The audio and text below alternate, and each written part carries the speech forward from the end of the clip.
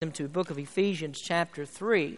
Ephesians chapter 3. And once again, we're looking a little bit closer at the second prayer that Paul prays in the book of Ephesians. And as I stated last week, this prayer of Paul's is a very spiritual prayer because it doesn't contain any references to anything physical or material. The prayer that Paul makes here is that these Christians would be strengthened in the spiritual man. And so it's not a prayer for physical and material things, but these people would open up the very deepest recesses of their hearts and they would be prepared for the work and the ministry of Christ. It was the attitude of Paul and all of the apostles, first and foremost in their lives, that God should be number one. God always has the priority. And so they never really worried about the material or the physical things because they thought that if a person was not in tune with God spiritually, if they weren't in the middle of God's will, then it doesn't make any difference what you do with the physical or the material. So they were more concerned about where the spiritual man is, and they believed, as Jesus taught, that when the spiritual man is right, God will add all of the other things that you need. Jesus said, "Seek ye first the kingdom of God, and all these things shall be added unto you." And so I think that what Paul is doing here is building upon that teaching of Jesus, because he had full confidence that if God granted them the petitions that he asked for in this prayer, that they would have all other things that they need, and that they would be content with the things that God gave them. And if you remember, that's the lesson that Paul learned in his own life, because he said that, "I'm content in whatever state I am." So no matter where he was and no matter what God gave him, he was always happy where he was because he was in the center of God's will. And so when Paul writes this letter, this is the whole reason why we don't see him moaning and groaning and complaining all the time. He's writing the letter from Rome. He's in prison. But he never has an attitude as he writes this, "Woe is me. Look at all the problems I have. Look at all the things that are going wrong in my life." He never talks like that. That wasn't his concern. So he never focused on himself, but he was always focusing on the converts that he won. He wanted to make sure that they could attain the same type of spiritual life that he was living. And you know, that's one of the remarkable things about the book of Ephesians, because what we're reading here was not written to super saints. This is not written to extraordinary types of people that are unlike you and me tonight. No, he's writing to ordinary Christians, and he expected that they would be able to attain this higher spiritual life that he writes about and what he prays about. It's available to all of us. And so this is what this section of Ephesians is about. It's what the prayer is about. It's about how do you get from being an average Christian to being an above average Christian.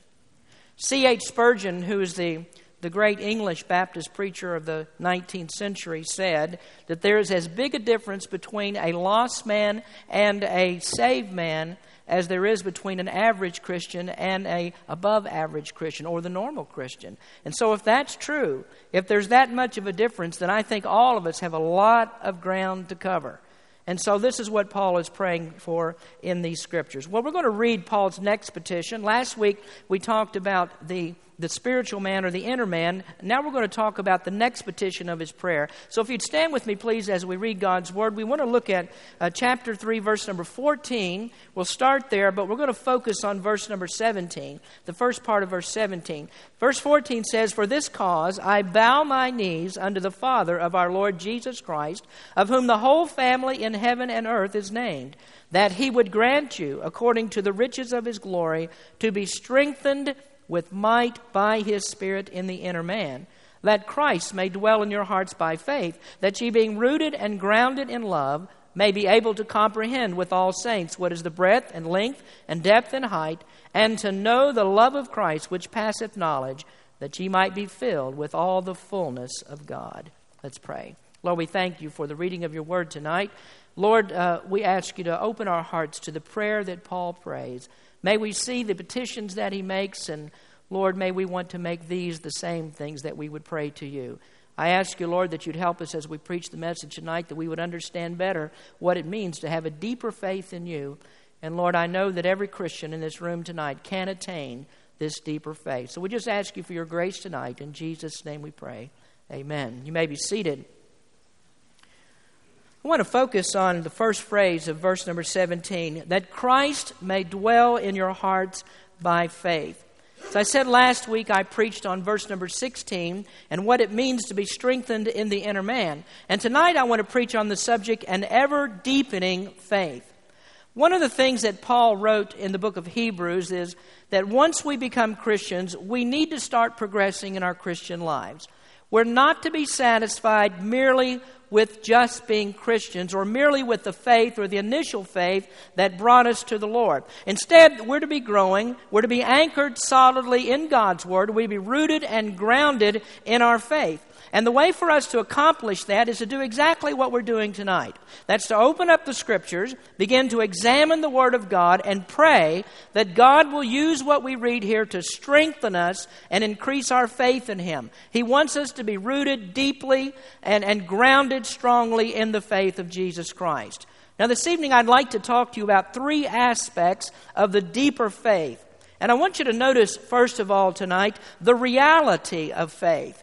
The reality of faith. Now, all of us, I think, know the classic definition of faith. In Hebrews, Paul defines faith this way. He says, now faith is the substance of things hoped for, the evidence of things not seen. And that's the only place in the Bible where we actually see the word faith defined. But the word faith there is not talking about saving faith. It's not talking about the faith that brings us to Christ.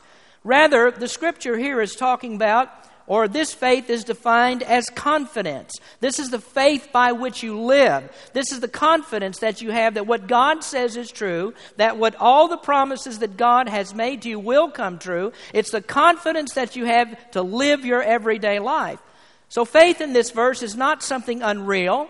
It's not imaginary.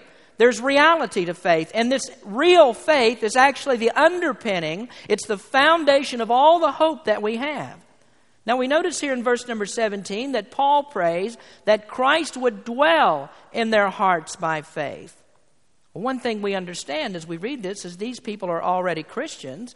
They already possess the faith that brought them to Christ.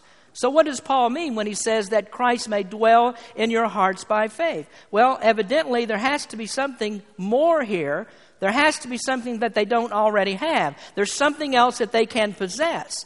There's something that's even more real that will actually give them more confidence than they already have, and something that's beyond the initial faith that they have in Christ. Now, I want to call your attention first to the reality of faith by noticing that faith is available to all. The faith that we're talking about here is available to all. And when I say all, I mean to every Christian. Because I'm not talking about unbelievers. You can't deepen a faith that you don't have. So we're not talking about unbelievers here. I believe probably that everybody in the room tonight is saved. Most of you I know, and you've made a profession of faith. But I want to remind each of you, if there's someone here tonight that you don't know Jesus Christ as the Savior, you have no confidence. There's no reason for you to have confidence. Jonathan Edwards put it this way. He said that in your life, you're hanging over the pit of hell by nothing more than a spider's web. And you have no more ability to keep yourself out of hell than a spider's web could stop a rock from falling. That's how he put it. So the only thing that keeps you from plunging headlong into hell, even at this very moment, is that God's hand is holding you up, and God is the one who's granting you just one more breath to breathe. Without Christ, there is no hope. There is no confidence. But if you are a believer, then you possess faith that can go much deeper. You possess a faith that can go deeper than the normal spiritual level that most Christians live. The deeper faith is available to you. Now let's think for just a moment here about the kind of faith that he's speaking of. As I say, he's not talking about saving faith because he's writing to people that are already saved. He's not talking about justifying faith because these are people that are already justified. But we do notice that he says here that Christ may dwell in your hearts by faith. And so dwell must be the key word that we need to focus on. Well, there's a sense in which no one could be a Christian unless Christ dwells in your heart.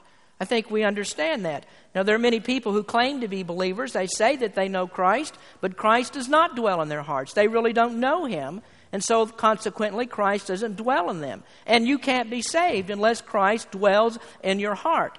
And so that must mean for us here that there's something more than meets the eye in this particular passage of Scripture. This is not Christ dwelling in the sense that a person has saving faith. If it were, then what Paul is doing here is praying for something and strenuously trying to achieve something that these Christians already possess. So we know that he's not doing that. If that were the case, if this is something they already have, and here he is telling them how they get to this deeper faith, but they already possess it, then it becomes a tautology. Does everybody understand the word tautology? A tautology means an useless repetition. There's no point in even saying it. And so we know that that's not the case here because Paul is praying in the Holy Spirit. And by the fact that the Bible records this and it's a Holy Spirit guided prayer, it proves to us that this cannot be a useless thing that he's praying for. So whatever it is that Paul's praying for, it's something that they haven't yet achieved. It's available to the Ephesian Christians. It's available to all Christians. But some have not yet received it. So what does he mean here? That Christ may dwell in your hearts by faith. Well, once again, dwell is the operative word. And what this means is that Christ may come and settle down in your life. You know, there's a sense that you can dwell in a place and you're not comfortable with it. You can live somewhere and it doesn't feel like home. There's uneasiness there. But this is a word that means to come in and just settle down. It's like being comfortable enough that you're familiar with your surroundings and you just sit down and take your shoes off and put them up on the coffee table. It means to be a permanent resident than to be someone who's just a visitor. And what Paul is telling us here is this kind of faith where Christ comes and dwells with you, is comfortable with you, and you are with him. This is available to all. But I want you to notice something else about it, that this faith is only realized by some. There are only some people who reach this. And so in other words, it's not all Christians who ever come to this place in their spiritual life. They're immature. They know Christ, but they don't really know him. They have a relationship with him, but they're not controlled by him. They like to talk about Christ. They may deal with Christianity, but Christ is not really in the center of their lives. And I think that you can see by this why I say that faith is realized by some Christians and not by all. Because for most Christians, what Christ wants is just an afterthought. What God desires for us to do is not something that occupies our mind. We're not so much concerned about what God's will is for our life. And so people who don't have this kind of faith that we're speaking of are not concerned about how Christians ought to function in this world. And folks, that's the whole reason why you have such a thing as Sunday Christians and not everyday Christians. This was brought out very convincingly by Christ. He was speaking to the Laodicean church in the book of Revelation chapter 3. And in verses 15 and 16, Jesus said, I know thy works, that thou art neither cold nor hot. I would that thou wert cold or hot. So then, because thou art lukewarm and neither cold nor hot, I will spew thee out of my mouth. I'm afraid there are a lot of Christians, perhaps most Christians, that fit in that category. They get to the place where they're just lackadaisical about God's work. They can take it or leave it. It really doesn't have much of an effect on him. And so consequently, if you're lucky enough, you might put it that way, if you're lucky enough to get that person to come on a Sunday morning to church, well, that's about all you're going to get. Because they're not going to do much more. They are not really going to do much for God. But I want you to notice what Jesus goes on to say in that same 3rd chapter in Revelation, because he says in verse number 20, Behold, I stand at the door and knock. If any man hear my voice and open the door, I will come into him and will sup with him and he with me. Now, I've told you before that that's one of the most misinterpreted scriptures in all of the Bible. This is not talking about lost people. It's not speaking about lost people opening up their heart and letting Jesus come in. Because you see, when Jesus wants to come into your heart, he has control of the door. When Jesus wants to come in, he comes in. He doesn't ask permission to come in. And that's because he does everything according to the good pleasure of his will.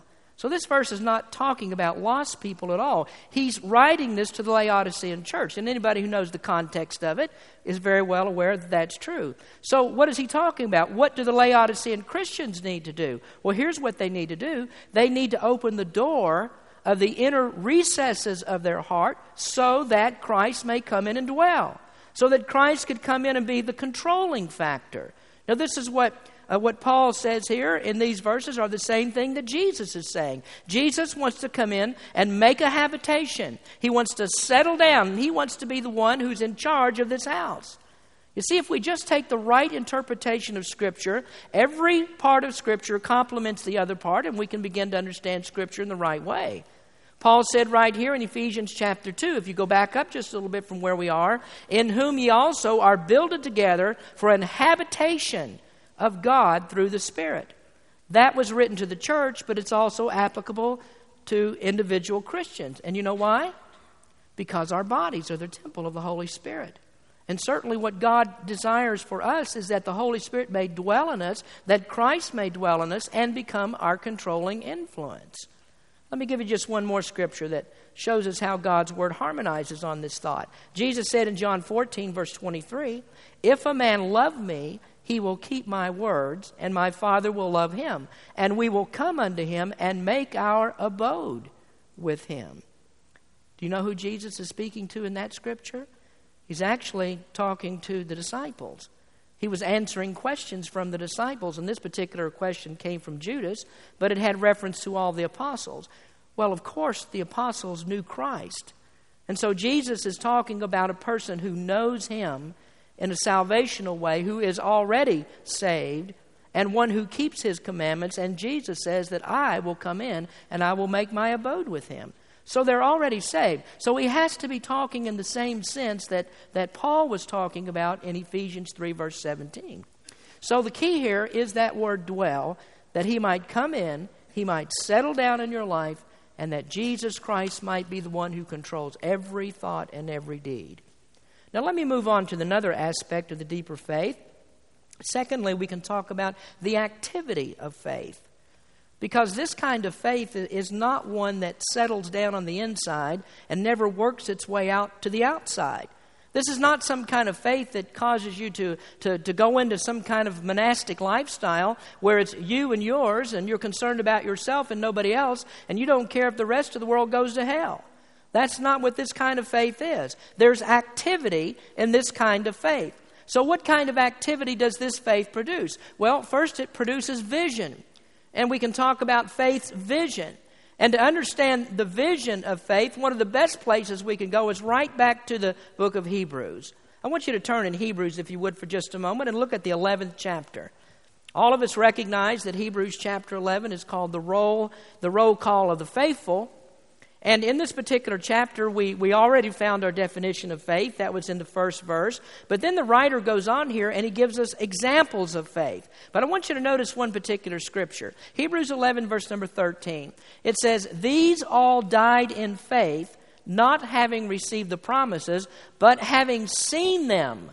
And underline the word seen them. "Having seen them afar off, and were persuaded of them, and embraced them, and confessed that they were strangers and pilgrims on the earth."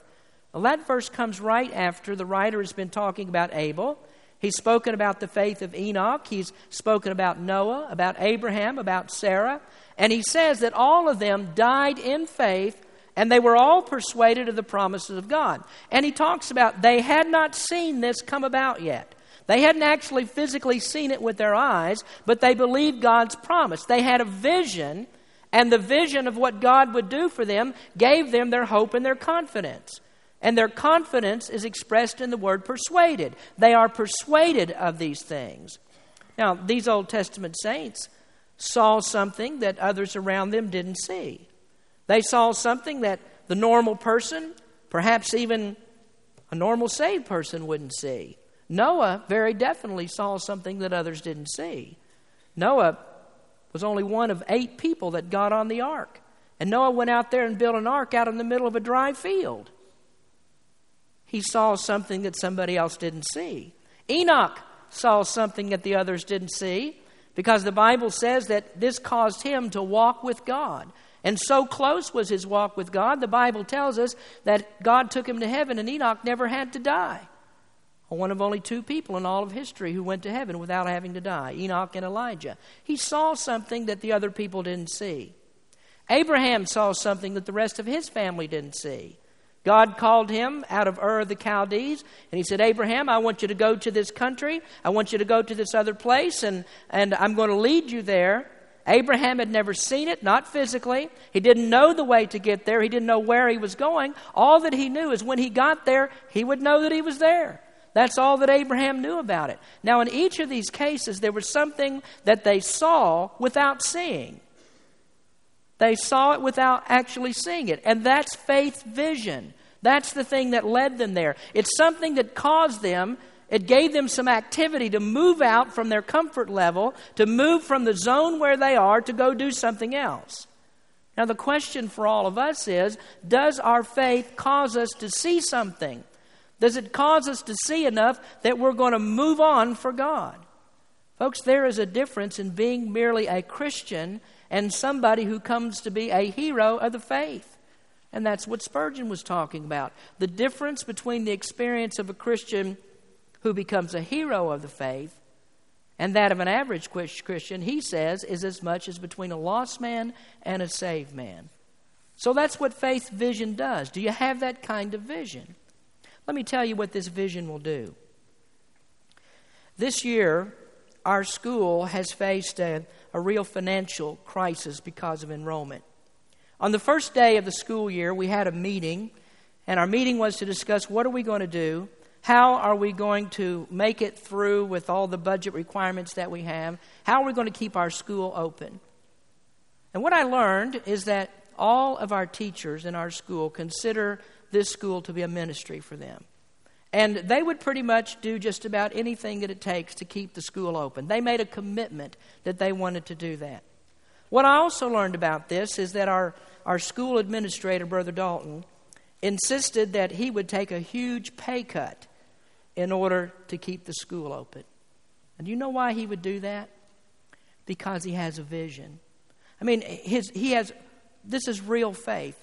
And he said, we're not worried about this. Here was something that affects his wife, affects him, affects his whole family. But he said, God's going to take care of us. Folks, you know there's a difference between the ordinary Christian who you may barely, if at all, squeeze a tithe out of them, and somebody who's willing to do this. That's the difference in an ever-deepening faith. Now the question is, do you have that kind of vision? Is there enough faith that'll start to affect your pocketbook? That's what Paul means when he says that Christ may dwell in your heart by faith. The Ephesians hadn't yet attained it, but Paul was praying that they would get there, and he knew that they could. Well, what else do we see in faith's activity? Well, we also see faith's conviction. Another part of faith's activity is conviction. Again, in Hebrews, the word is persuaded. They were persuaded of God's promises. Well, what does persuasion do? Well, here's what persuasion does. When you are convinced of what God can do, then you would do like Noah.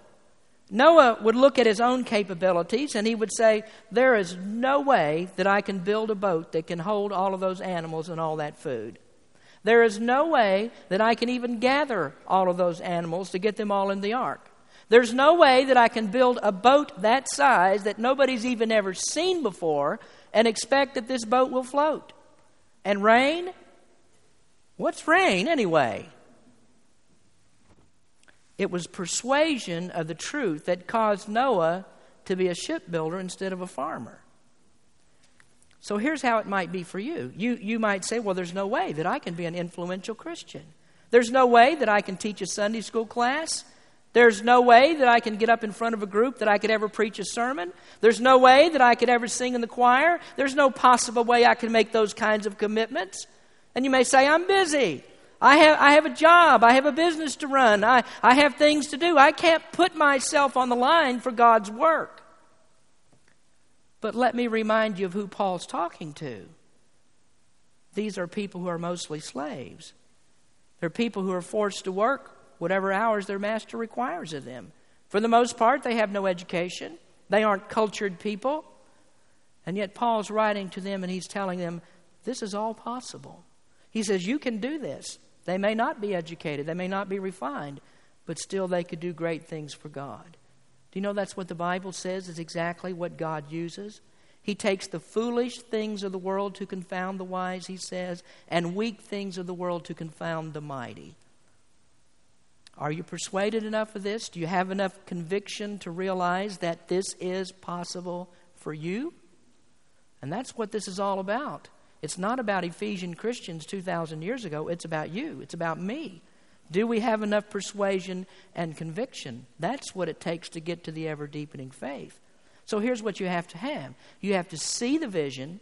You have to feel the conviction. And when you have those, friends, you will perform the action. Christians who sit idly by while somebody else does all the work do not have real vision. They don't have faith's vision, and they don't have faith's conviction. Now let me go on to the final aspect of tonight of faith. Thirdly is the exclusivity of faith. Now there's a whole lot to talk about on this subject. We could talk about other points besides reality and besides activity and exclusivity. But I want to talk about this particular area tonight. We'll have plenty of time to talk about other things in our next lessons and after that. But I need to remind you of a statement that I made last week. I said, God is not going to fill something that's already full. And so in order for Christ to dwell in you in a deeper way, all of the things that are already filling you up have to go. But you have to be careful when you do this, because when you've gotten rid of everything that there is to go, that needs to go, you know what's left, and this is always left? Self. Self is still left. Now the temptation is that when we get rid of all these things in our life, the temptation for all of us is to look at ourselves and say, look what I did. Look how holy that I am. And you know that's a real problem in many of our churches. In many of our fundamental churches, people start judging others' lives by rules and regulations, and so they become smug, and they become holier than that, and thou. And we want to hold ourselves up to be everybody else's example. And they think, I've reached this deeper faith that you're talking about, when really all they've done is shown their pride. They're proud of what they've accomplished, and they think they're living a deeper life, but they're still full of themselves. But the deeper faith that Paul is talking about here is not one that's full of self and Jesus. This is just being full of Jesus, and that's the exclusivity of faith. It's just being full of Jesus. And so if you're somebody who's proud of your holiness, then you're still full of yourself. So here's what happens. The exclusivity of faith comes in 4 stages, and tonight I want to call this the stages of reaching deeper faith. The stages of reaching deeper faith. Stage number 1 is all of self and none of Jesus.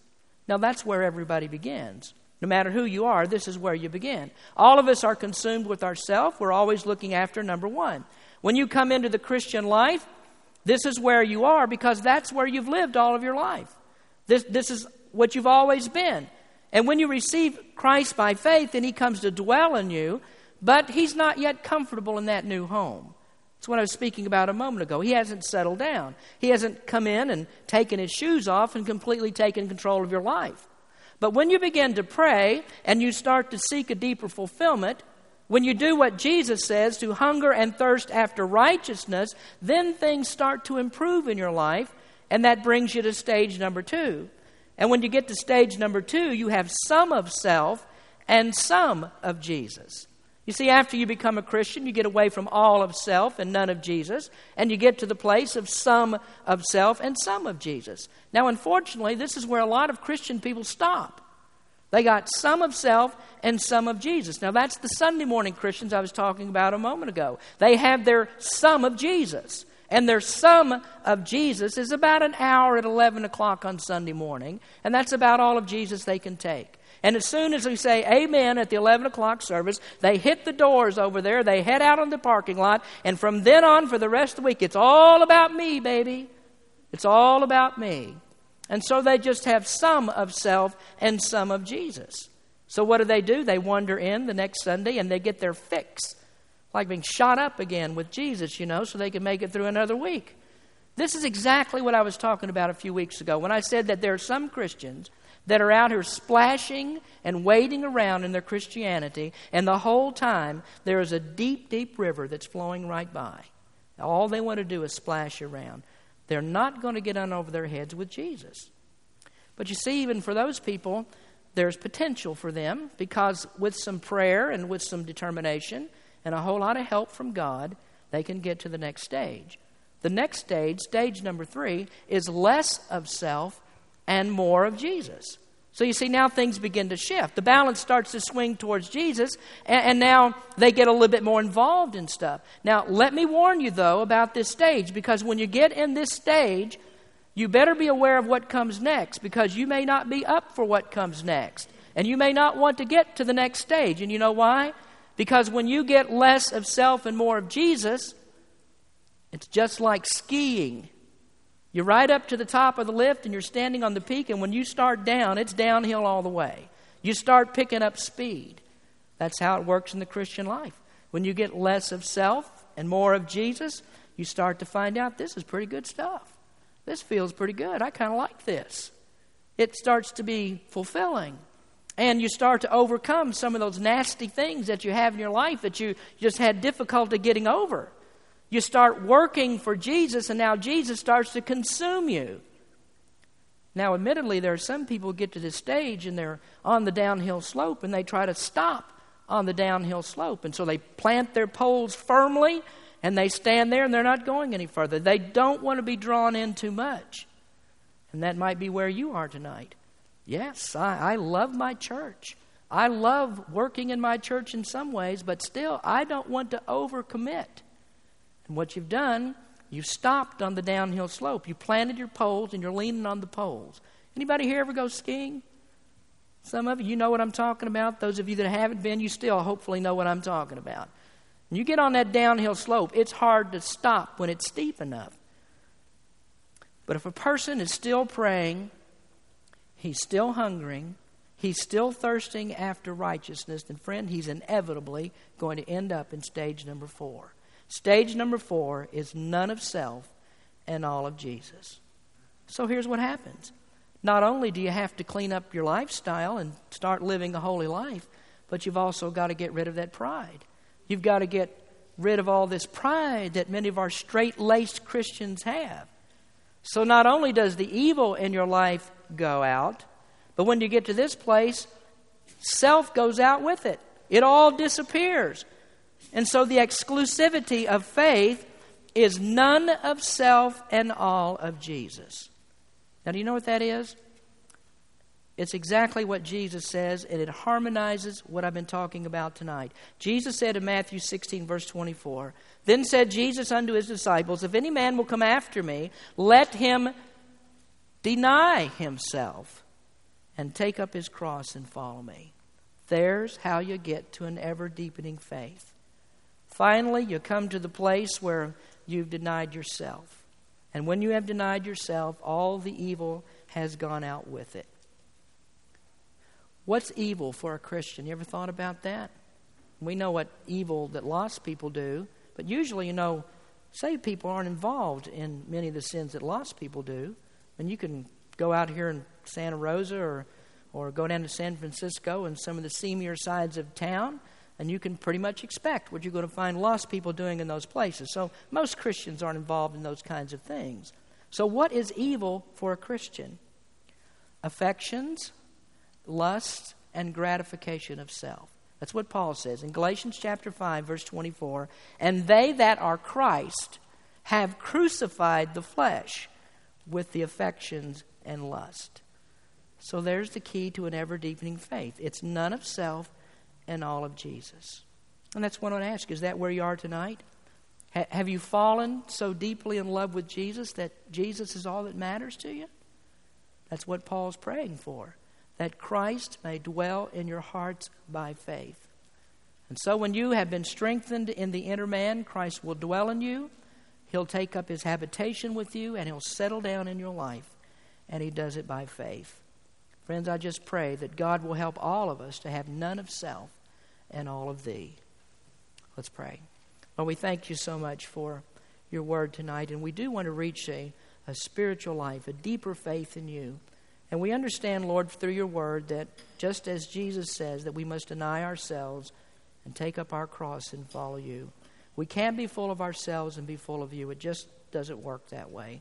Lord, I just pray that you might speak to some heart tonight. Help us to rededicate ourselves to you. Help us that we might see that we need to get rid of all these things in our life that hinder our service to you. And then, Lord, if there might be just a person here doesn't know you as Savior, would you open their heart tonight to the gospel? We just thank you, Lord, for all that you do and for this evening that we've had to spend together. In Jesus' name we pray. Amen. Let's please stand.